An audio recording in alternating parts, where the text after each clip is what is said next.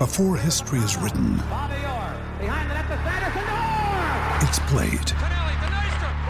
Before it's frozen in time, it's fought one shift at a time. Before it's etched in silver, it's carved in ice. What happens next will last forever. The Stanley Cup Final on ABC and ESPN Plus begins Saturday. Another day is here, and you're ready for it. What to wear? Check. Breakfast, lunch, and dinner? Check. Planning for what's next and how to save for it? That's where Bank of America can help.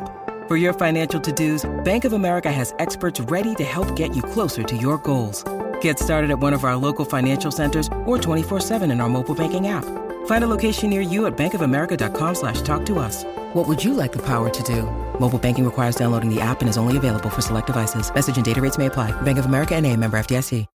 When you need mealtime inspiration, it's worth shopping Kroger, where you'll find over 30,000 mouth-watering choices that excite your inner foodie. And no matter what tasty choice you make, you'll enjoy our everyday low prices, plus extra ways to save, like digital coupons worth over $600 each week. You can also save up to $1 off per gallon at the pump with fuel points. More savings and more inspiring flavors make shopping Kroger worth it every time. Kroger, fresh for everyone. Fuel restrictions apply.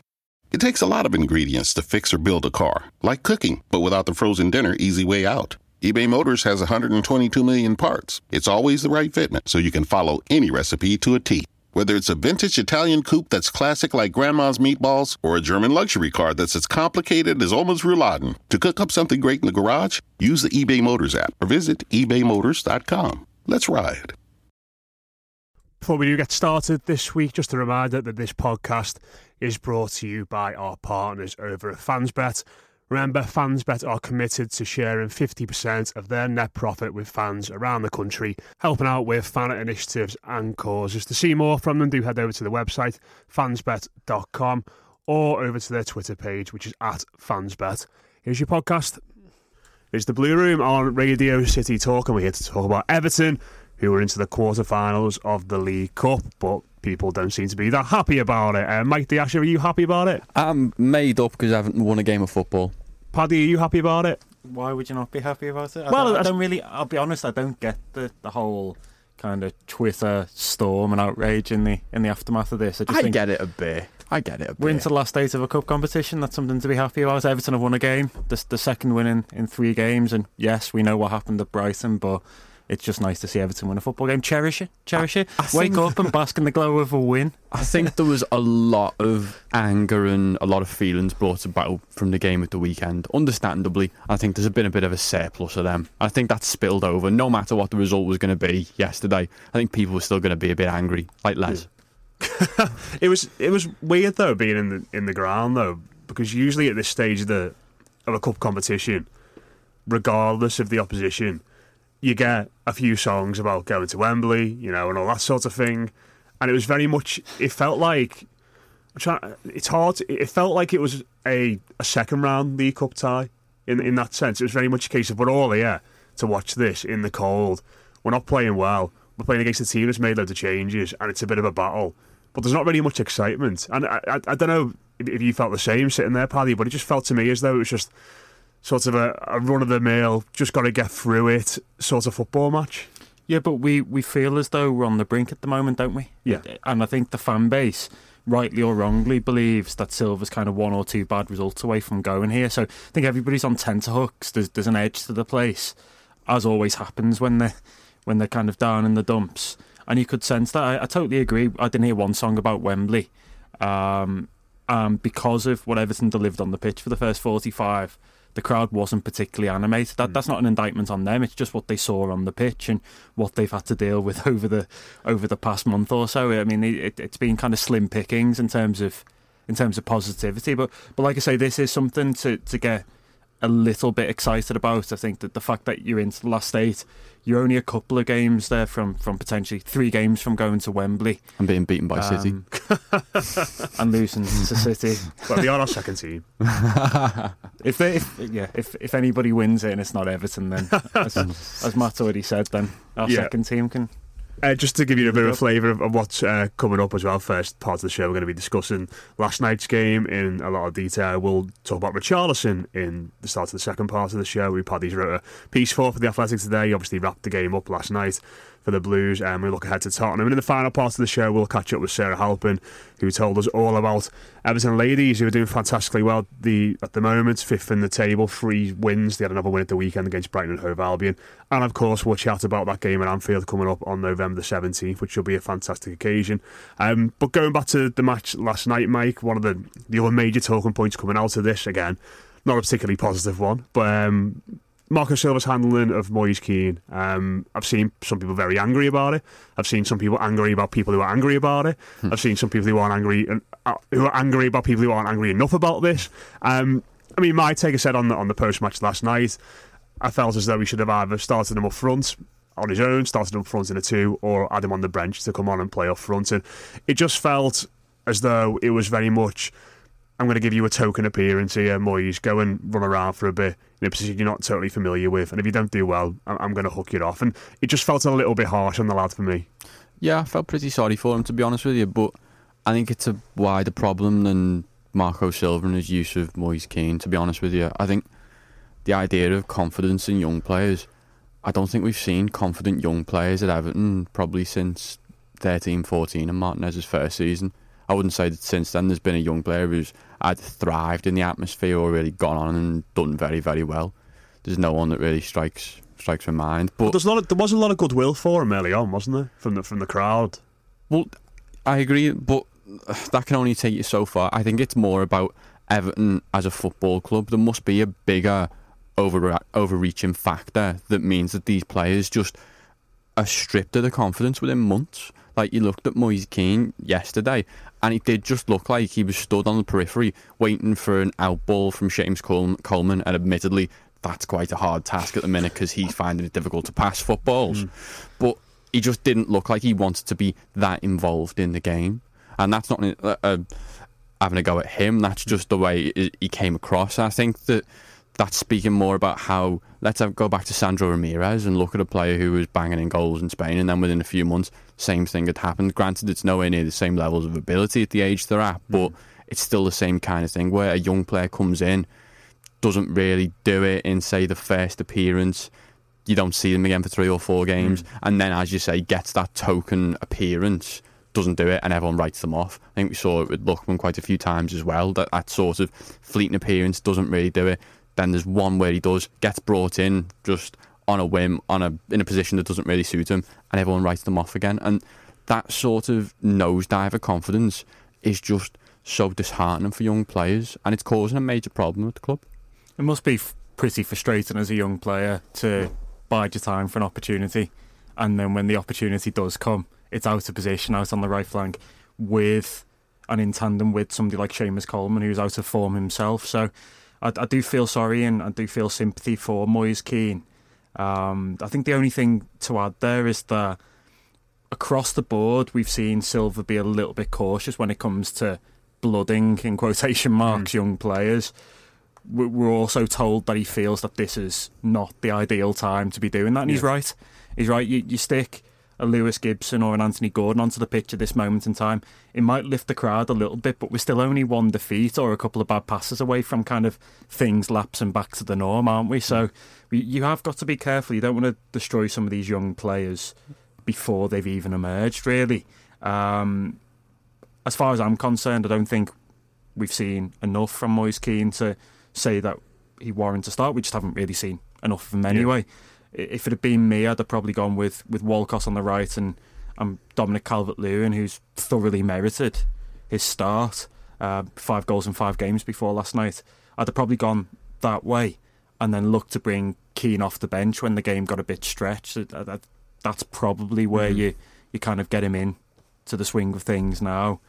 As it happens, playing out on the right, I think that was an unenviable task, one that you don't really wish on a lad that young. And it is killing his confidence. I think you can quite clearly see that it's killing his confidence, and Everton have got to be careful now. They have got a top prospect on their hands, but they have to be careful that they manage him and bring him back into the fold in such a way that he's able to get game time up front, get the occasional goal, and then push on from there. Yeah, I think that this wasn't part of Marco Silva's master plan, let's be honest. Look at this in context. What do you mean, signing Moise Keane or how it's gone? Playing him on the right wing. Okay, right. Is that, let's say if Bernard doesn't get injured against Brighton, he probably doesn't play on the right wing, does he? Because you've got at least a half-decent left field option that can then mean Theo Walcott can have a rest or whatever was the plan and play Richarlison on the right-hand side. Because of that injury, it kind of scuppers the way the wing play works. Iwobi as well, though, because Iwobi has moved very quickly from the left to the centre, so you're another winger down. You've not replaced Lookman. If Iwobi was the Lookman replacement and Iwobi's playing in the centre, then you're a winger down as it is. Then Richarlison's injury, he doesn't want to blood Gibson and Gordon, obviously Gordon being the winger, as we've said. So that does leave you with a paucity of options, White. Mike's right. It's not easy to kind of rotate here. Walcott might not be able to play every 90 minutes given his injury record, and that's where kind of Keane ends up being the sacrificial. Yeah. He's the sacrificial lamb, isn't he, of the result last night? Yeah. On to the second half then, where things improved.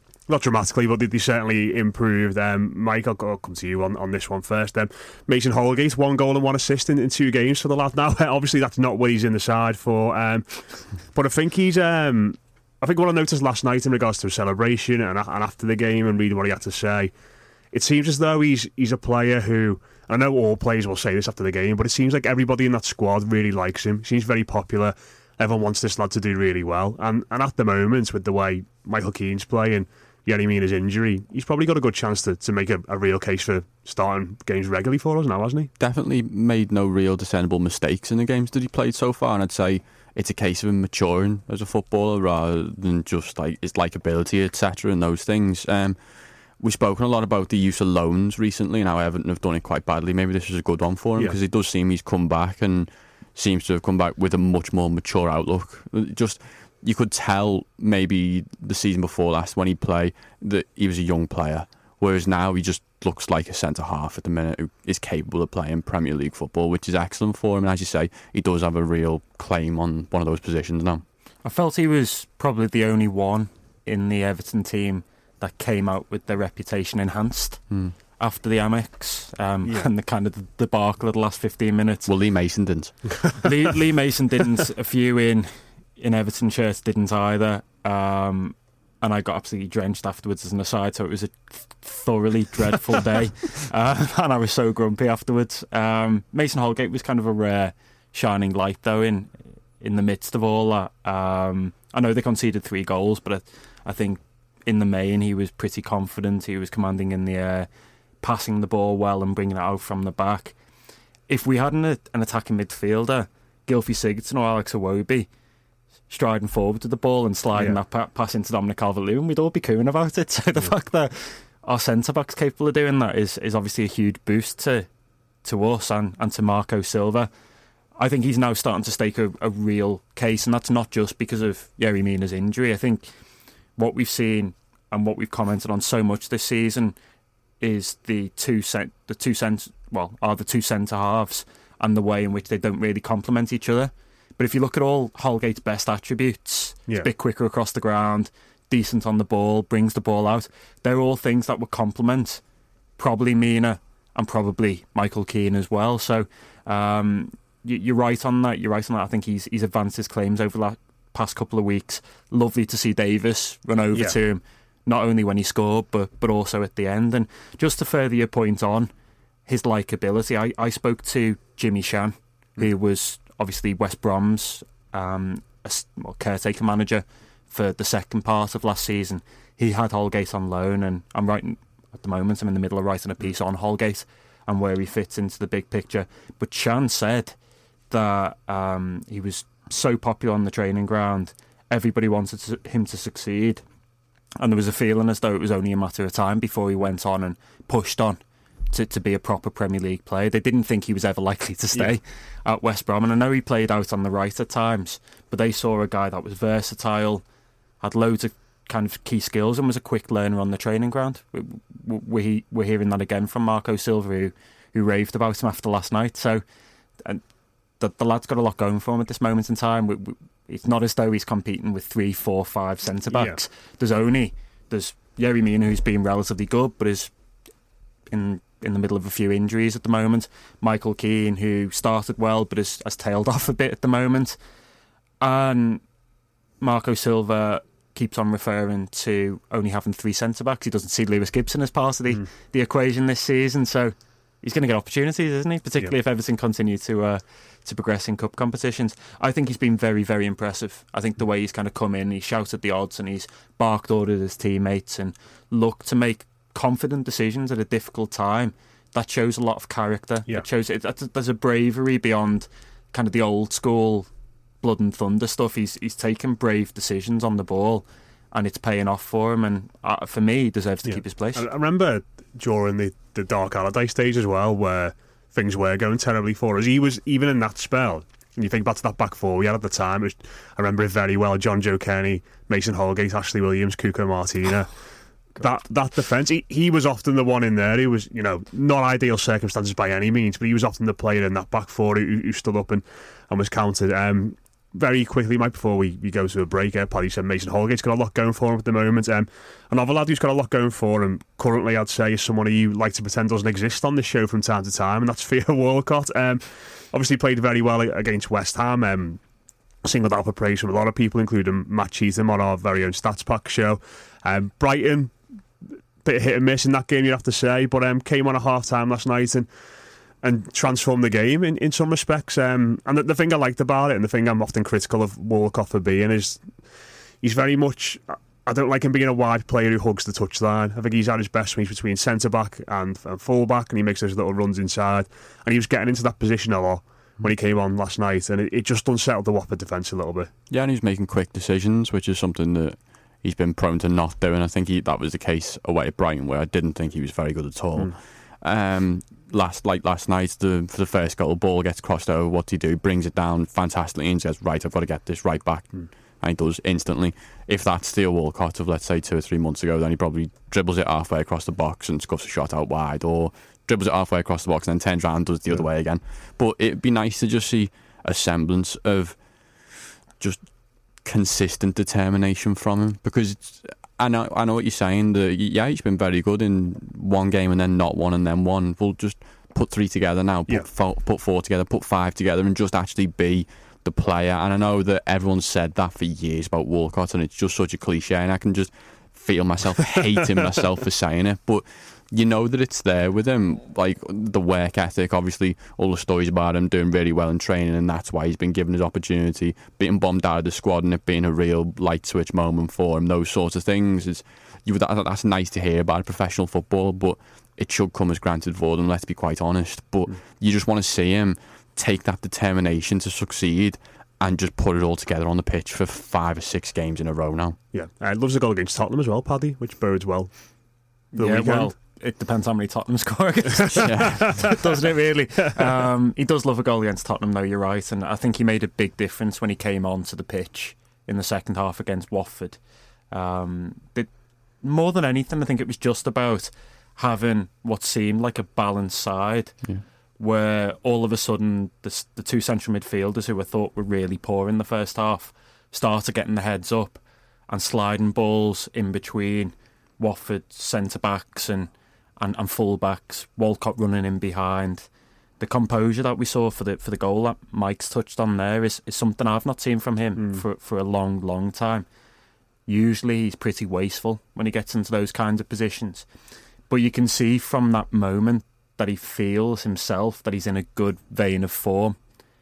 And that if we're being honest, I've been a detractor at times. I don't think he's done enough in an Everton shirt. But over the last couple of weeks, he has progressed. He has looked better. And Everton look a better team at the moment with him in the side. So he's another one of those ones, along with somebody like a Holgate. And even a Tom Davis, who I think comes out of yesterday looking better off, that deserves to keep their place because of what they've done over the past few weeks. That's the end of part 1. After the break, we'll have a chat about Richarlison.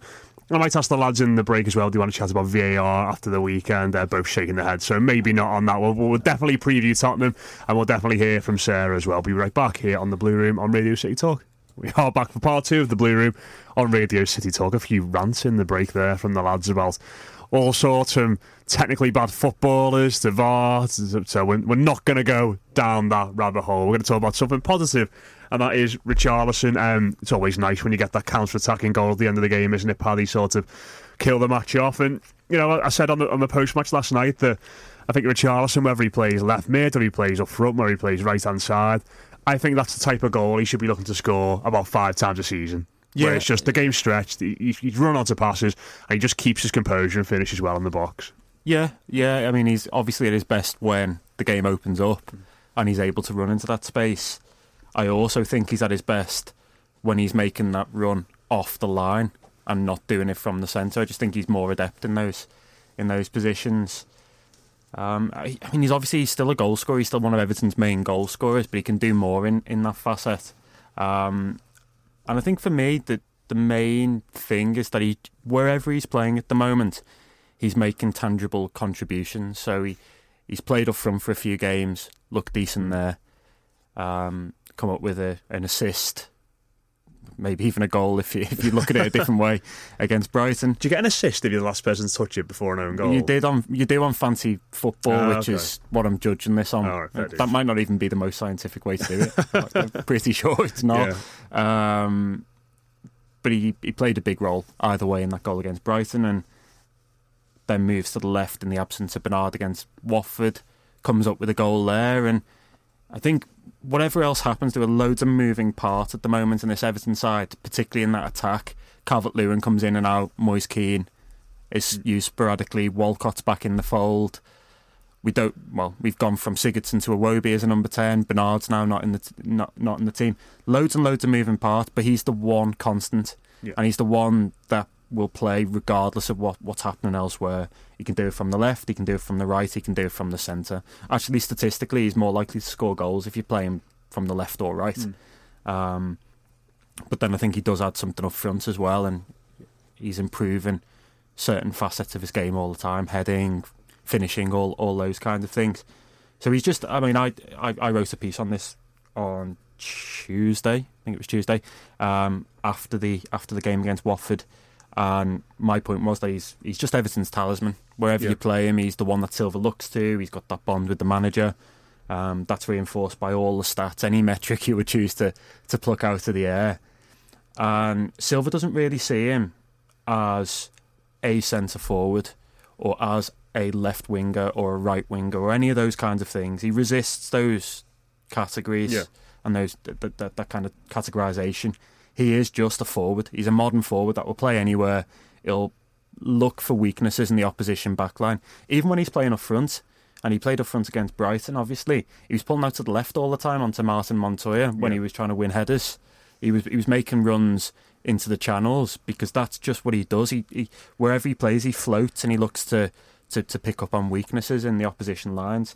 I think for his age, he's a remarkably intelligent footballer at knowing where the space is and knowing how to get on the end of things. And very often what makes the goals are the runs. Like if you look at the goal against Wolves earlier in this season, it's a brilliant run from a withdrawn position. Same against Lincoln as well.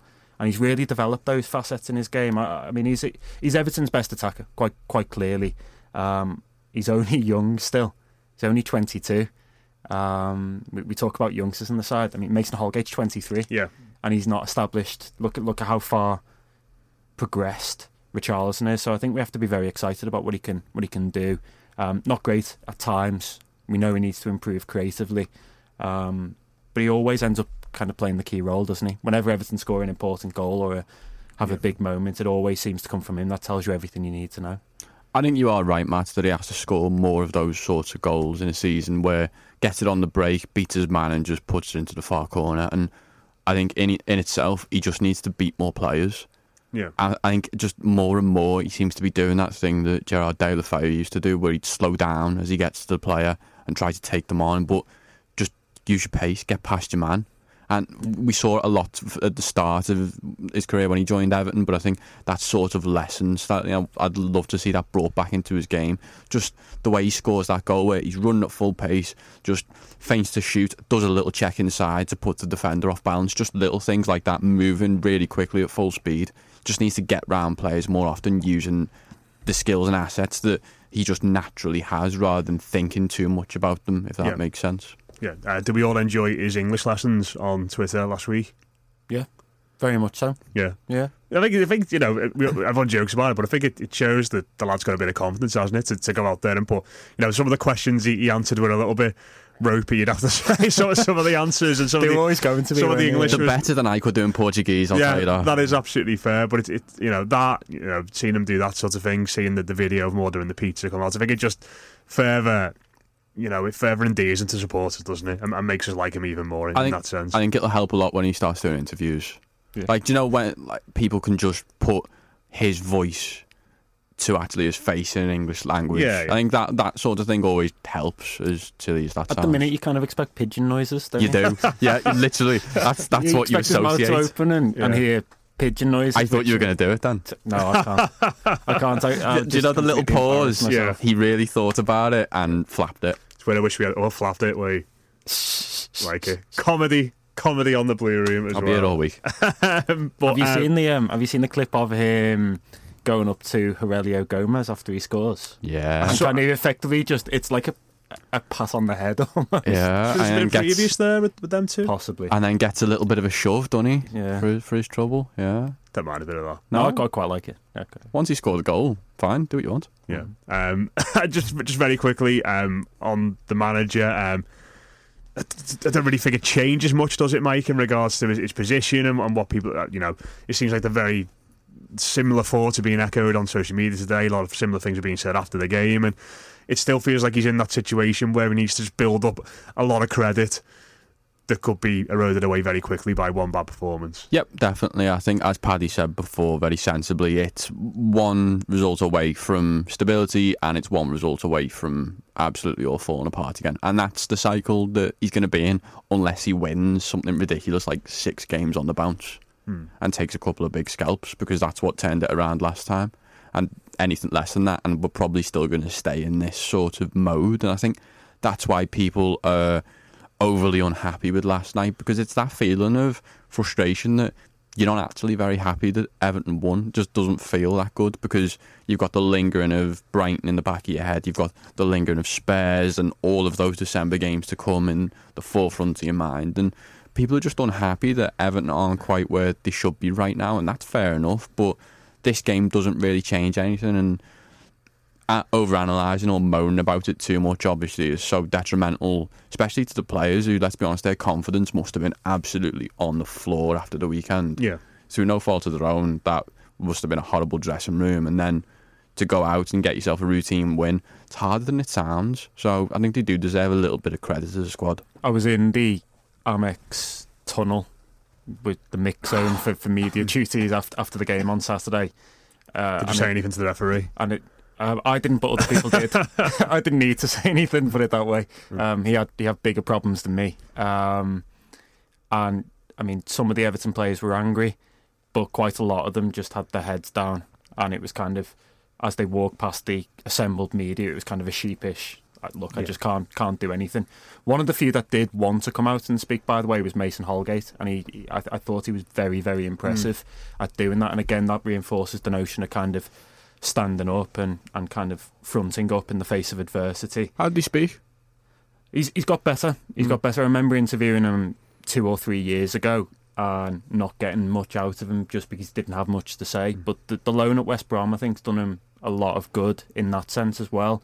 You move away again, you have to mature quite quickly, and you play with grown men in that dressing room. He was being coached by Darren Moore for a good while. There was some seasoned pros in the dressing room. So the morale was low. It really, really was low after that game.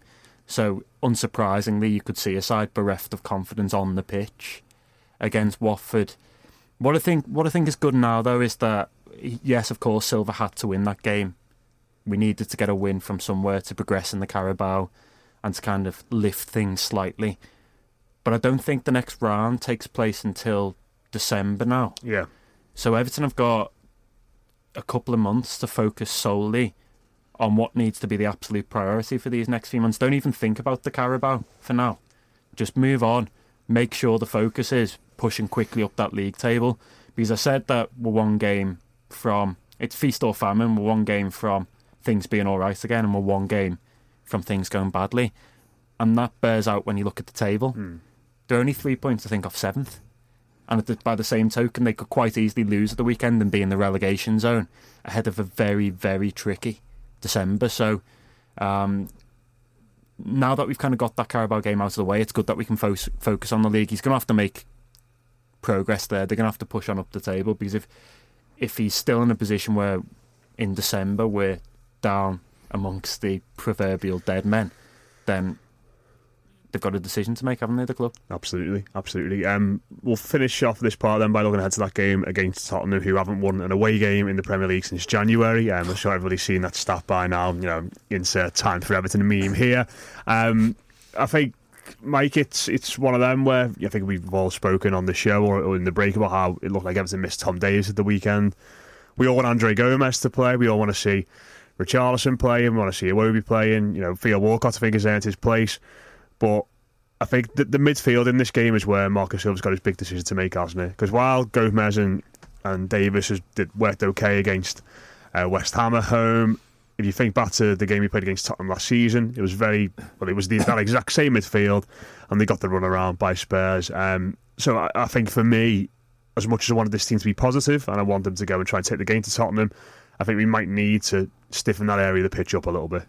Yeah, so you're probably looking at 3 midfielders, probably someone like Schneiderlin could well be Delph on it, you'd expect, who hasn't pulled up that many trees. Truth be told, I'd probably rather have Morgan Schneiderlin in there, if I'm honest. But you are right, you definitely have to be a bit stronger in the midfield than we have been recently. But we spoke about this weeks and weeks ago. I think it was after the Wolves game that just was end-to-end and two midfields that just couldn't dominate a game.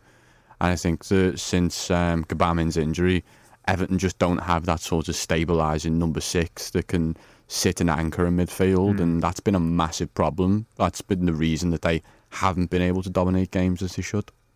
Yeah, absolutely. The loss of Idrissa Gueye and then obviously Gbamin's injury, both being kind of quite keenly felt.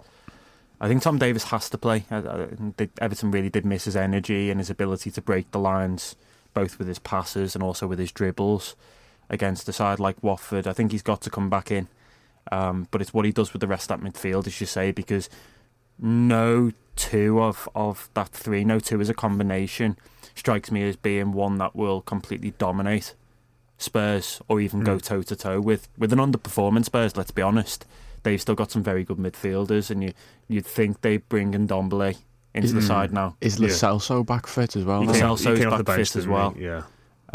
So I mean, that's lucky, isn't it? Spurs have got a lot of room for improvement, and if they brought, say, Ndombele and Lo Celso back in that midfield, that then becomes a very strong midfield. So yeah, I kind of agree with both of you. I think that there's potential here that he goes with all 3 of those guys.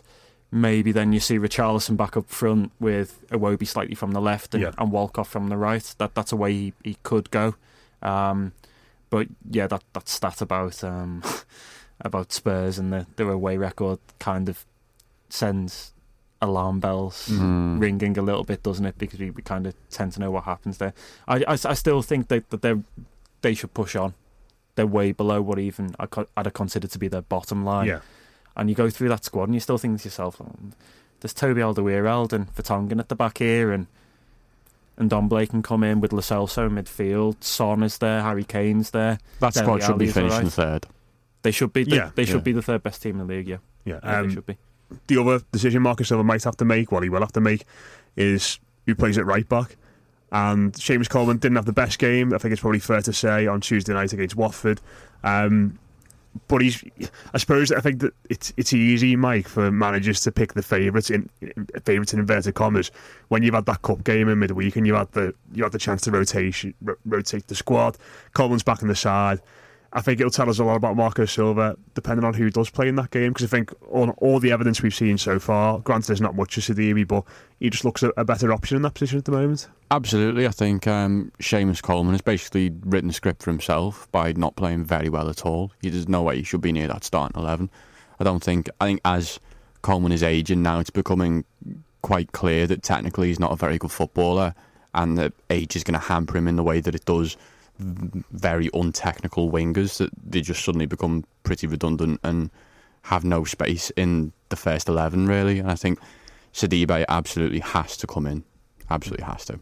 Yeah, I think Sidibe deserves to start, given what we've seen from the two players so far this season. The one caveat here is that if you look at what Marco Silva usually does, he tends to keep faith with the players that he trusts and that he's worked with over time. So that's where Coleman gets a slight edge, you would feel, in the manager's eye. So it's gonna that'll be an intriguing part of the pitch really, because I think Everton have got to go back to Sidibe. Not only because of what he does going forward, but I think he's just a bit better at dealing with the fast transitions going the other way as well. And think about Coleman was poor last season against Son. Everton were given the run around by Son. You'd rather have that extra pace there from Sidibe. It just looks a bit more mobile and a bit more likely to create something at the other end too. He looks comfortable as a Premier League footballer, which is I wasn't sure if he would be or not when he came over, and he really does. Looks like he has all the attributes to really make it. And obviously the only caveat and problem you have that worry in the back of your mind is his knees. If his knees are going to hold up, and that was the only one thing in my mind that gives Coleman the edge over him, is that sense of consistency and avoidance of injuries. How are we going to get on? I think we'll probably draw. I think we'll play all right. 2-1 Spurs. Oh Jesus Christ! Can we re-record that and not do that? 8-0 to Everton. There we go. More Seamus like Coleman hat-trick. Off the bench. Yeah, and Tyus Browning is going to come back from Guangzhou and bag the last couple. I think it'll be 1-1, but I wouldn't be surprised if Everton pulled a sneaky 2-1 out from the back draw. There we go. Love all that. 8-0 and 2-1 at the predictions there. I reckon it might be 3-1. 3-1 to the Toffees, I reckon. 3-1 to Everton? Yeah, 3-1 to the Blues. Why not, Paddy? Why not? Dream. Live a little. We're in the quarterfinals of the League Cup. That's got to count for something. Maybe not. After the break, we'll catch up with Sarah Halpin. You are listening to The Blue Room on Radio City Talk. We will be back with your podcast again very shortly. But first, we've got a message about a new app that is changing the culture of gambling by making it social. Who Knows Wins is not a bookmakers. They are the home of social betting. Once you are set up on their app, you can bet against friends and colleagues on a simple-to-use platform on all different types of sports. It's a great way to rake in the cash from your friends and have a bit of light-hearted chat and stick along the way in the designated conversation section. There are no odds, no bookmakers. This is all about the prediction on the sport and events you pick. The more you know, the more you win.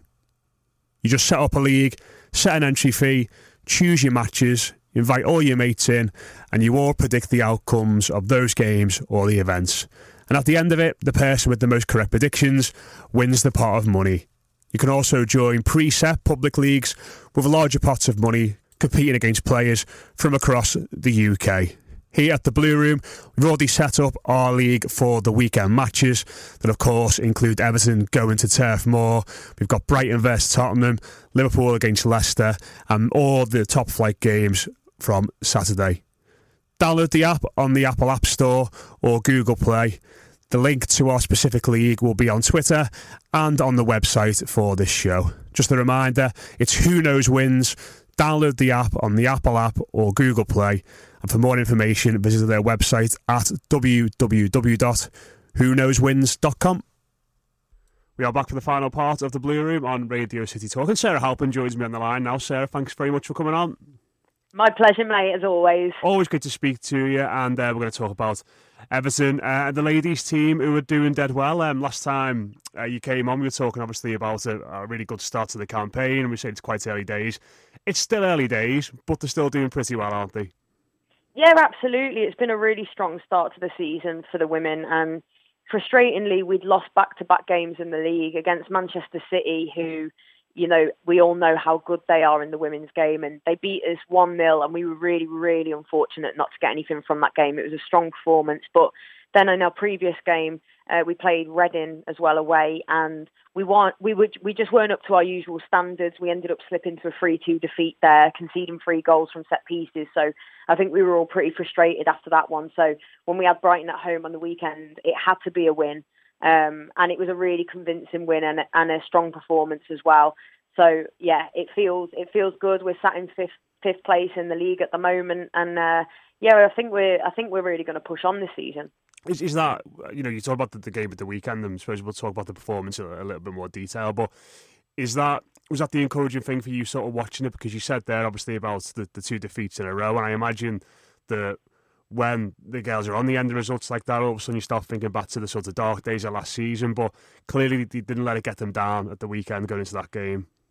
Yeah, definitely. We've got such a strong group of girls. They really are a brilliant group, and they've showed that mental strength as well. It was exactly like that after the Reading game. I remember speaking to one of our girls, and she was like, it's hard to take that one because it does just feel a bit reminiscent of last season, where you're leaving games defeated, deflated, but it just shows how far they've come on and the resilience within the group. It was sort of never in doubt. I went into that game on Sunday feeling fully confident that we'd get the 3 points, and we did, and it never looked in doubt. Even at half time when it was goalless, you felt sure that we'd come out and managed to seal the game, and we did. So yeah, it shows how far we've come on in that sense, not only on the pitch but the whole attitude and confidence. It's a spiral effect, isn't it? I think when you know that you're capable of picking up these clean sheets and scoring these goals and getting these wins, even when those kind of memories start to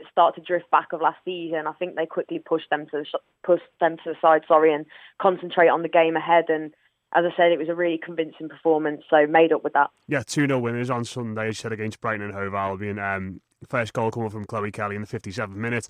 Then 10 minutes later, Esme Morgan kills the match off. And you're saying there, Sarah, about sort of never in doubt, and you've sort of felt that watching the game live. I suppose when you've got a really good goal scorer at the top end of the pitch at the moment, that sort of adds to that feeling. You always feel as though when a chance falls to that person, that they're going to stick it away. And Chloe Kelly is very much in that mould at the moment. The only player in the league to have scored 4 goals, averaging 113 minutes per goal from a 5 games so far. And, we spoke last time about her injury issues and how she was out to the side last season. And she's just carried it on from those magnificent 2 goals she scored early on in the campaign. 100%. Chloe's not only an exceptional footballer, but she's got great character as well. I think when you pick up a nasty injury like that, and of course they happen in football, you can either go one of 2 ways, and especially in the women's game when you have to fight so hard for this as a career. And she's come back absolutely flying. She was great in pre-season, and she's carried that form through to a season. And I was talking to her after the game, the 3-2 defeat, which she scored in that, but she missed a chance as well, a chance that she feels, she knows really she could do better with. And I know she was frustrated after that, but it just goes to show she's picked herself up again, bang, scores a really, really nice goal, and she's actually nominated again for Player of the Month. She won the award for September, rightly so, as you said, averaging a goal every 113 minutes, which is fantastic. Scored some worldies in there as well, and she's just constantly drawing out fouls because you can see that the opposition just can't handle her. She's so tricky to play against, and you just feel whenever she's on the pitch, as you said, that she's got a goal in her, and long may that continue. Yeah, I think that's what I was going to ask you in regards to the style of player she is, and I think we spoke about it briefly last time you came on, but from the clips I've seen of her and the bits of matches I've seen, it doesn't seem as though she's just a goal scorer who's going to be sort of fox in the box and stick away half chances on, instinctively. It feels like she's got a lot more to a game than just goal scoring.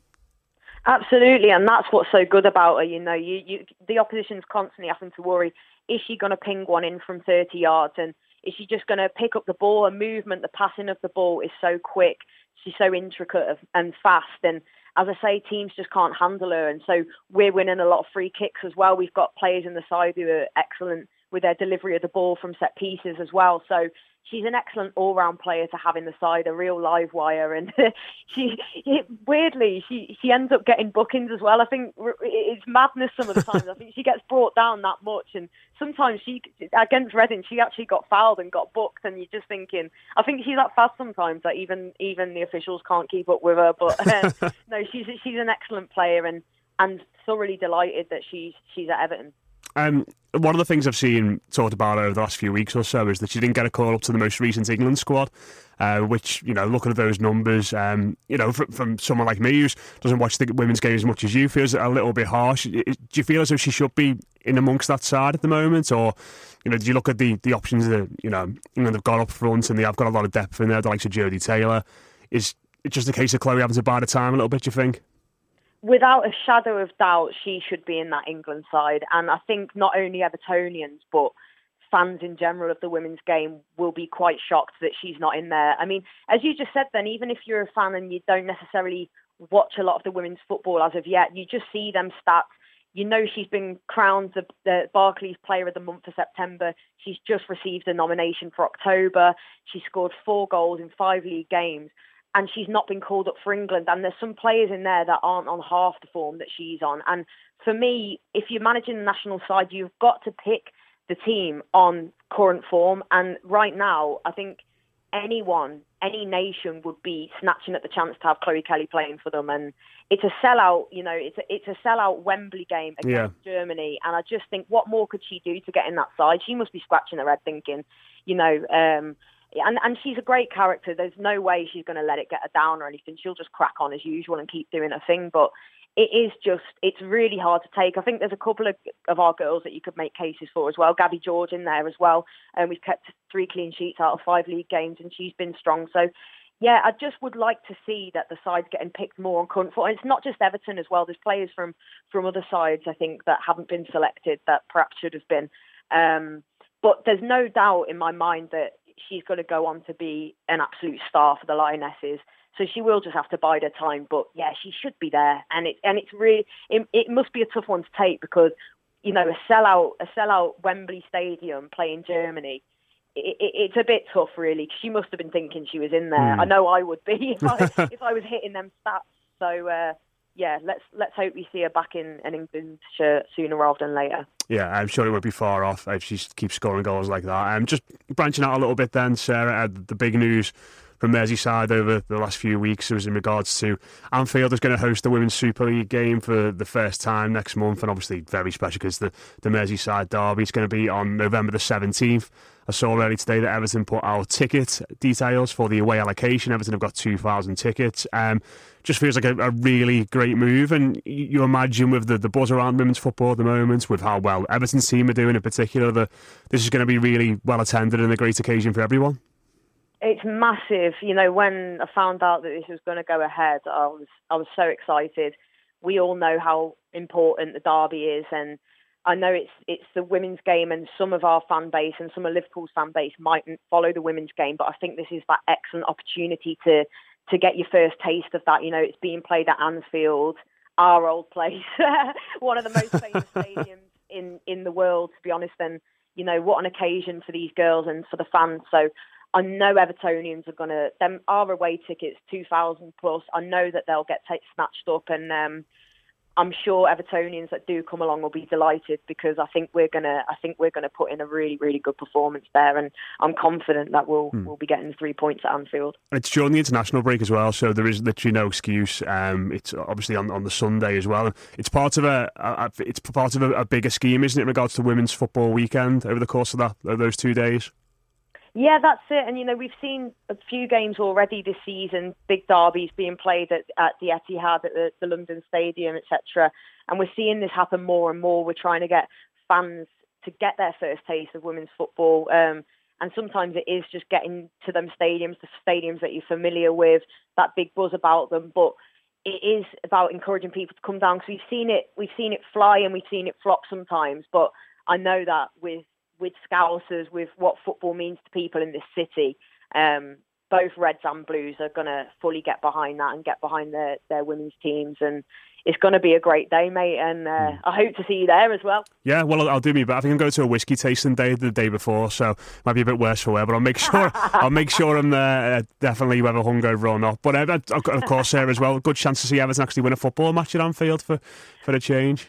Well, this is it, to be honest with you. I actually said this to our assistant manager when it was announced. I said, Chris, that I'm made up, mate, because I think, we're going to see Everton beat Liverpool at Anfield. And he was laughing because, the women's side are just in such strong form this season. They've come on leaps and bounds, and Liverpool are rooted to the bottom of the table at the moment. They are struggling, and they've got some good players in there as well, but they're struggling. So I think in terms of confidence and everything else, we've got no better opportunity to go and do one over on our neighbours, and what better place than on their turf as well. So fingers crossed. But more importantly as well, it is just great for the game, and as much as it'll be tasty, it's a derby, it's women's football, but there's not always too many niceties on a derby day. But yeah, it's just going to be great for women's football and for the city as well. So I'm so excited. I could tell you had a huge smile on your face then, Sarah, when you said Liverpool are struggling. It must have been such a nice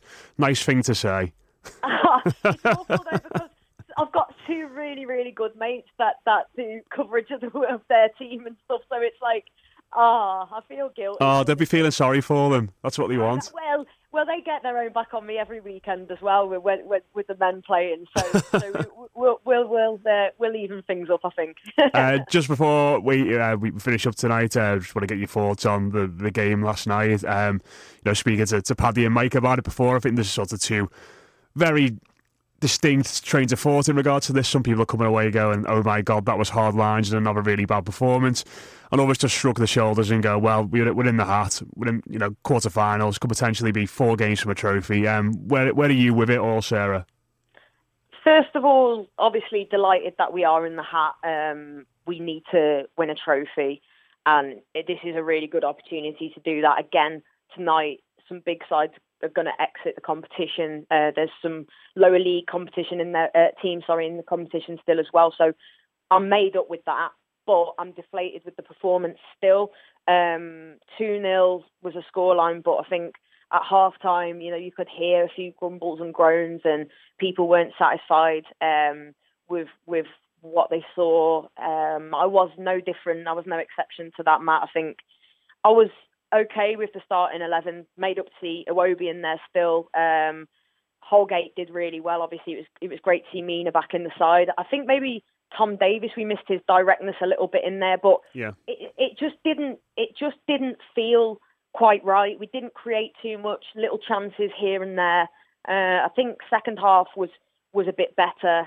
Well, it was. Obviously, we scored the 2 goals in the second half and went on to win the game, but we were creating more. We looked a little bit more lively, but it just doesn't feel like, when the last time I can really think that we played like it, other than the few games towards the tail end of last season, was Martinez era, where you'd go to watch Everton and we looked a unit. We knew the team, it moved together, it flowed together. We knew our identity, we knew what we were. It's just so hit and miss at the moment. We had a good performance against West Ham, beat them 2-0, convincingly, decent performance, and we need to build on that. And then we go away to Brighton. Yes, there's unfortunate things that happen, but still we drop our heads and we go on to lose the game. And I just don't know quite what's going on and quite where we're heading. We're still seeing players. The team selection's got better for me, but we're still seeing players being played out of position. Moise Keane, what's he doing on the wing? Why aren't we having him? There's just things that are really, really frustrating, and we've got such a tough run of fixtures coming up that, we don't want to be sat in the relegation zone come Christmas. So we really, really need to not only beat Spurs on Sunday, which is going to be a task in itself, but we need to see some tangible progress, because right now it's just not clicking. Yeah, fingers crossed things do improve soon. And of course, we get a nice easy draw on Thursday. That would also be very pleasant indeed. But Sarah, always great to speak to you. Thanks very much for coming on, and no doubt we'll catch up again soon. My pleasure, mate. Speak to you soon, Matt. Always lovely to speak to Sarah, and that brings an end to this week's show. Thanks very much to Mike and Paddy for coming in earlier as well. We'll be back again on usual Blue Room feeds over the weekend when Everton play Tottenham Hotspur on Sunday for your instant match reaction. Otherwise, we'll be back again next Wednesday at 6:30 here on Radio City Talk. Searching for just the right job? Whether you're looking for full-time, part-time, or seasonal work, you can get started today. Amazon Jobs offer the whole package with great pay and flexible shifts that allow you to choose when and how much you work. Find a warehouse close to home and discover the role that works for you. To get your application started for an hourly job, go to amazon.com/apply. That's amazon.com/apply. Amazon is proud to be an equal opportunity employer. Sports Social Podcast Network. With the Lucky Land Slots, you can get lucky just about anywhere. This is your captain speaking. We've got clear runway and the weather's fine, but we're just going to circle up here a while and get lucky.